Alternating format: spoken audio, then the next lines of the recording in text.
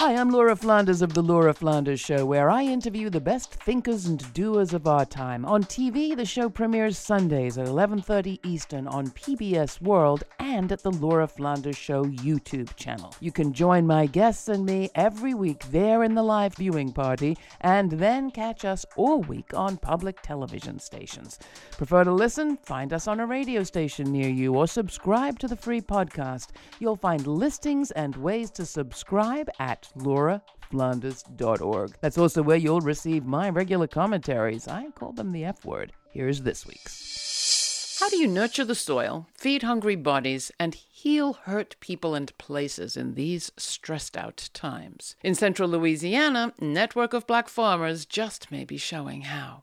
They're engaged in a brave experiment in rice growing, regeneration, and repair. It's all about magic and spirit, says Conda Mason, founder of the Jubilee Justice Black Farmers Rice Project, and spending some time with the spirits around Jubilee Justice this summer made this city girl see that was true. For one thing, Jubilee Justice is up against history. Black farmers have lost 98% of their land over the last century, according to a congressional report. Louisiana's growing fields are hot and humid and haunted by all the black and brown bodies that were broken and terrorized here. Like the people, the land is depleted from decades of tilling and taking and water that comes too late or too early or is poisoned. The black farmers are growing nutritious rice in a no-flood way that will help the climate and feed the soil while bringing good returns on limited land. Shirley Sherrod believes it's possible. She works with Mason on a black farmers loan fund, and nobody knows better than Sherrod how hard this work is. Under the Obama administration, she was appointed Georgia Director of Rural Development at the USDA and then forced to resign after a right-wing smear campaign. They shot at buildings, they worked against us politically, they did everything they could to take the land away from us. Sherrod told me of her experiences starting New Communities Land Trust, the first in the nation. Still, she showed up for the grand opening of Jubilee Justice's rice and grain mill this May. That mill near Alexandria would make anyone believe. It's a first-of-its-kind